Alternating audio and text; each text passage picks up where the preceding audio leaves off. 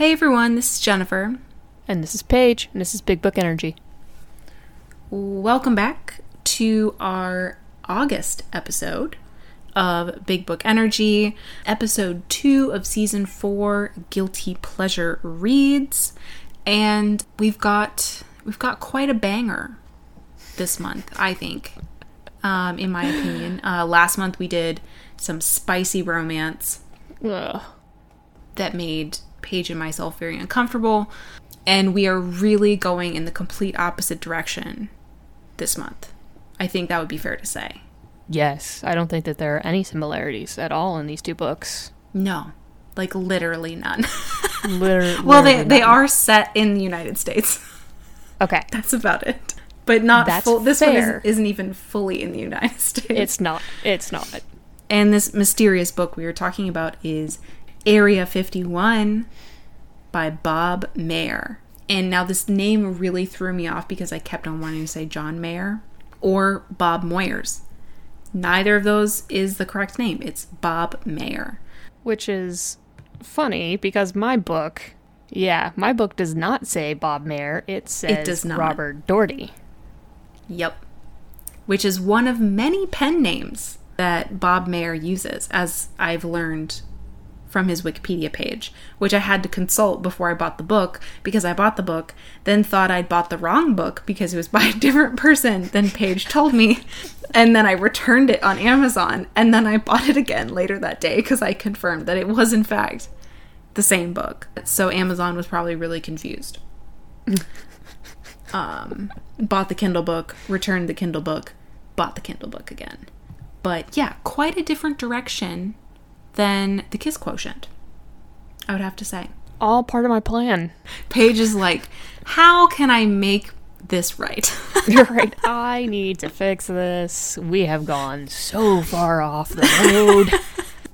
How can I be comfortable once again? Aliens is what I came up with. This...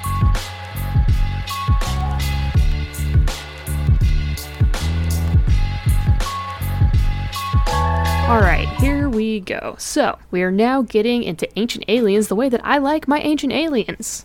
Clearly marked as science fiction. For fuck's sake. Anyway, our story opens up with a journalist named Kelly who received a package from another journalist, which is her bestie, basically. Her friend tells her that he's about to go check out some shady shit that's going down at Area 51, and if you don't hear back from me, come fucking save me. Well, it turns out this friend actually gets abducted, but not by aliens. Nope, he's abducted by the government, taken to a facility where he is tortured and is only supposed to be released after he's pretty much insane so that no one believes his story. Because guess what? He did in fact see some shit while he was at Area 51. A flying saucer, to be exact. So he misses the rendezvous with Kelly, who goes all super spy to try and get him back. Then we go to an Egyptologist named Peter, who is researching the Great Pyramid. Only he has found some inexplicable findings. One, the chamber that at one point held a sarcophagus is radioactive, and two, there are some mysterious writings that match others from around the world in there. Well, an experienced site worker tells him a story about how during World War II, the Nazis infiltrated the Great Pyramid, took something out of the chamber, and then the Allies covered it up. So he's already off on a wild ride.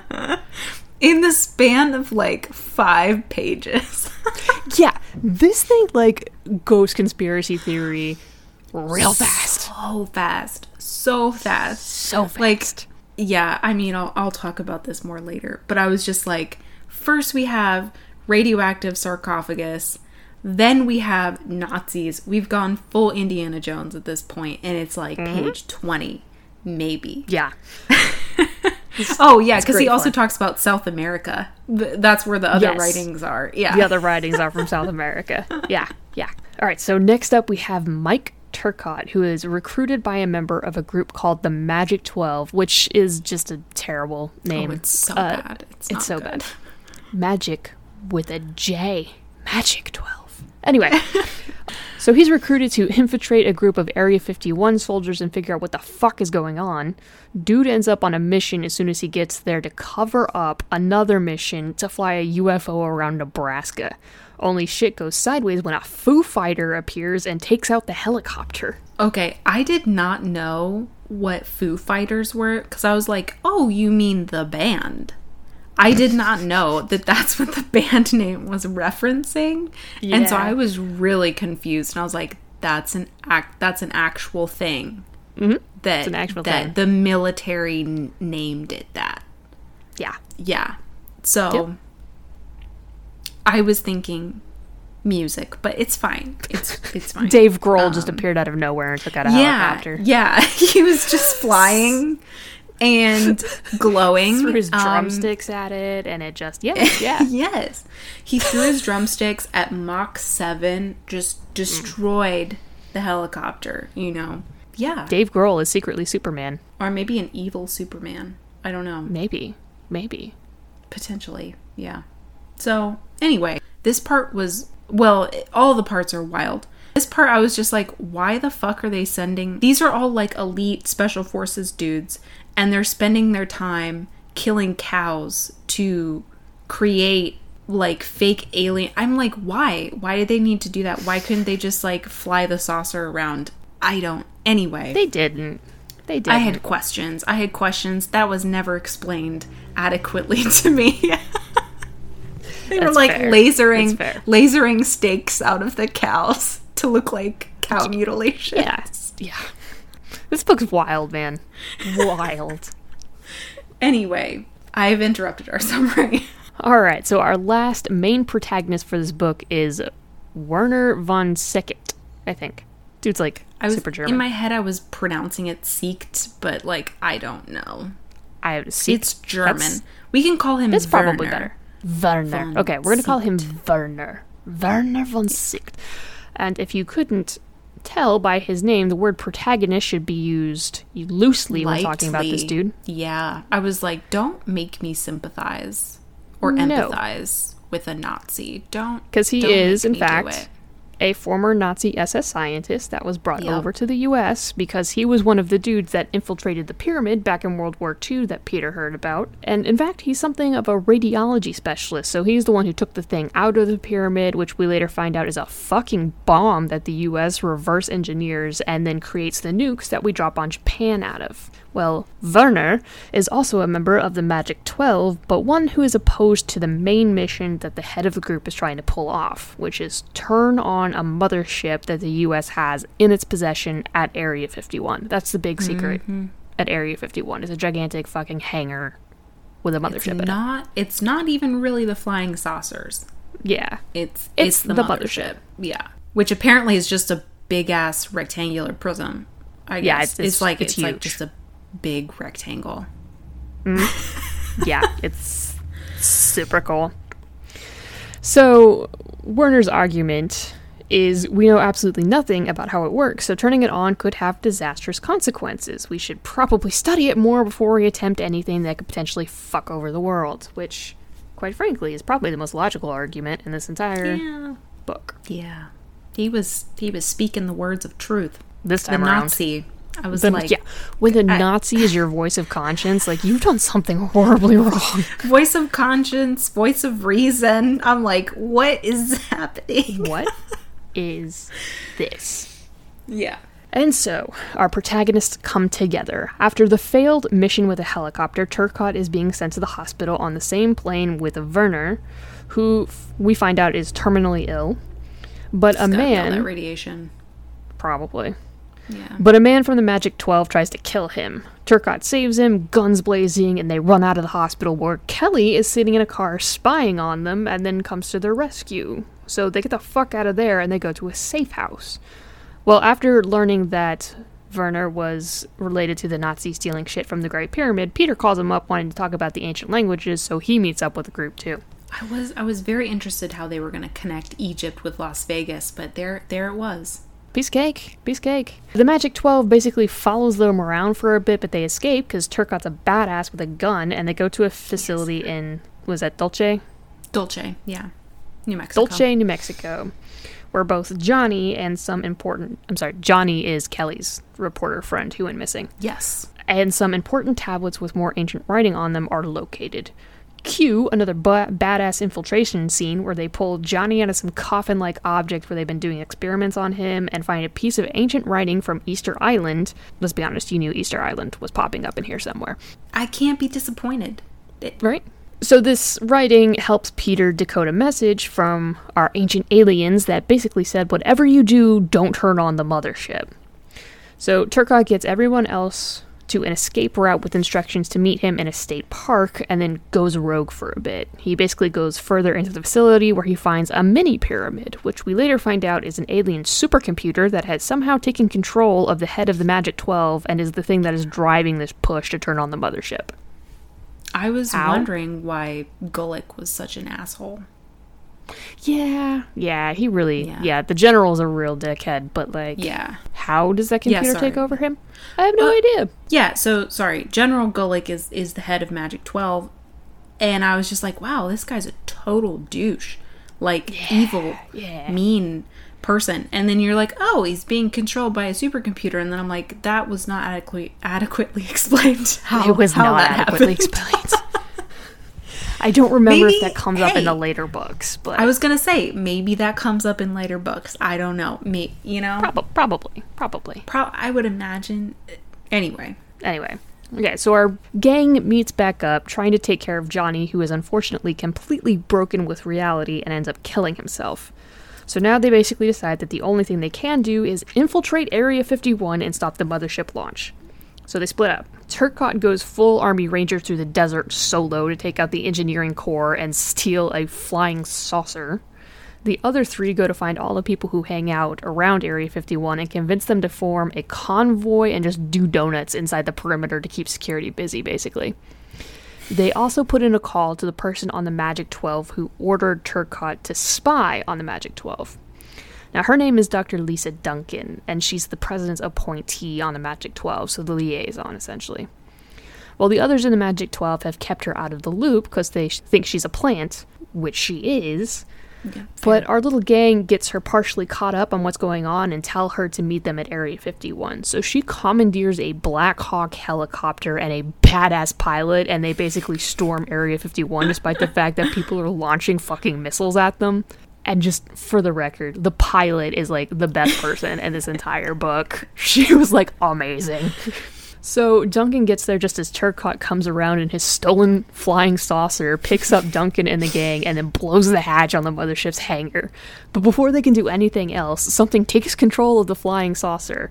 Turns out there's another alien supercomputer on, of course, Easter Island. Easter Island! So they go there because they don't really have a fucking choice and just have a meeting with the supercomputer, which fills them in on some details. Basically, a group of aliens came here as sort of a scientific outpost, but that same group was in a war with another group of aliens, and they were getting their asses kicked. So they shut down all of their tech, destroyed their outpost, which was Atlantis, by the way. Of course, yeah. We haven't mentioned Atlantis yet, but it is mentioned from the very beginning. So yeah, it is everyone's clearly they're aliens and Atlantis was a thing, and you're just yes. Okay. Oh, okay. But it is. In this world, Atlantis is the outpost that they just hang out on. So they destroy Atlantis and they go silent so that the enemy can't find them and also destroy the Earth. But there's a rebel group within the aliens here who just wanted to go home, and to do that, they obviously needed the mothership. So the two supercomputers were competing factions, one desperately trying to get home, even if that meant Earth gets destroyed by the enemy, and the group who is sacrificing any hope of going home in order to protect the Earth. Guess which supercomputer belongs to which group? Well, this book ends with Easter Island computer nuking the fuck out of the New Mexico computer, and a bunch of politicians are now aware of the alien tech because they were fucking zooming all over the place during all of this shit that was going down. And the surviving computer gets a power boost from those helpful politicians. So it promptly sends a message to outer space that says, "Come get us." And it ends with, "Things were listening." And that's the end of the book. The next book is titled Area 51, The Reply, by the way. And there are 13 books in this series. And I looked them up because I was like, 13? That doesn't sound right. That's because he's been publishing in the last couple of years. The newest book came out last year. Wow. So is he still publishing in this series? Like, is it done? Is it finished? Yeah. No. Well, I have no idea if that's the last book in the series. The last thing I knew was Nosferatu or something like that, which was only book like 8. Oh my gosh. So you're behind. And you're going to have to do behind. Some major catching up. And I'm kind of delighted to find out that I'm so far behind. I am just like, okay, so we've already gotten Area 51, Great Pyramids of Egypt, Atlantis, like this other language that's present across the entire globe, including South America, in those pyramids as well. Supercomputers on Easter Island, in addition to New Mexico. I'm like, how did he write 13 books? There's already so many ideas in this book. I'm like, how? I'm impressed. I have to say I'm impressed. We can talk about that in why I started reading these books when we get to the discussion question, because I have answers for you. Okay. All right, well, I think that wraps up our discussion questions then. I think it does too. That's Area 51 by Bob Mayer. Not John Mayer. Not Bob Moyers. Bob Mayer. I don't know why that name was giving me such a hard time, but dear listeners, thank you for listening to another episode of Season 4, Guilty Pleasure Reads. If you enjoyed it, if you'd like to keep up with the podcast, you can always follow us on social media. We have Instagram and a Twitter, both of them at big_book_energy. You're more than welcome to send us a message with what your Guilty Pleasure Reads are. I may read them this season, and I may do maybe a short episode on it. So let us know. You can also visit our website, bigbookenergy.com, if you want to read a couple of Nebula nominee reviews. I gotta get back on that. We have fallen behind. Perhaps we will catch up. See, but that is where all of our book reviews are, and of course all of our relevant links. And finally, if you'd like to support the podcast and get an awesome, fun junk food read book at the same time, you can head on over to our bookshop store. That's bookshop.org/shop/bigbook_energy. You get an awesome book, you support us, and you support independent booksellers all at the same time. And we also have a Patreon account if you'd like to support us that way. If you are not a member of either our Ninja or Mage tiers, then you will be getting a short episode. And this is another one where you're gonna want the longer episode. So head on over. Yeah. The Guilty Pleasures. They're turning out to be fun. So head on over to patreon.com/bigbookenergy and sign up for whichever tier suits you best. All right, guys. Thank you for listening, and we will see you back here next time. Bye. Bye.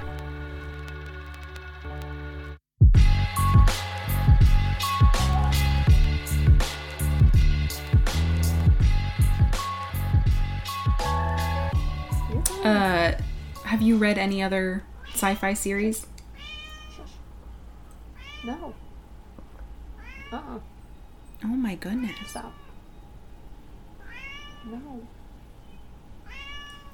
Your dad is still asleep. Shut up. Shush.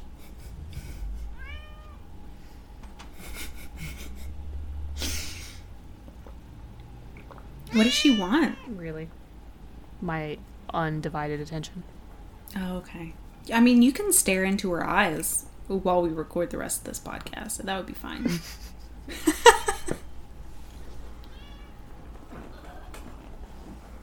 Okay. Let's throw a ball. See if that helps.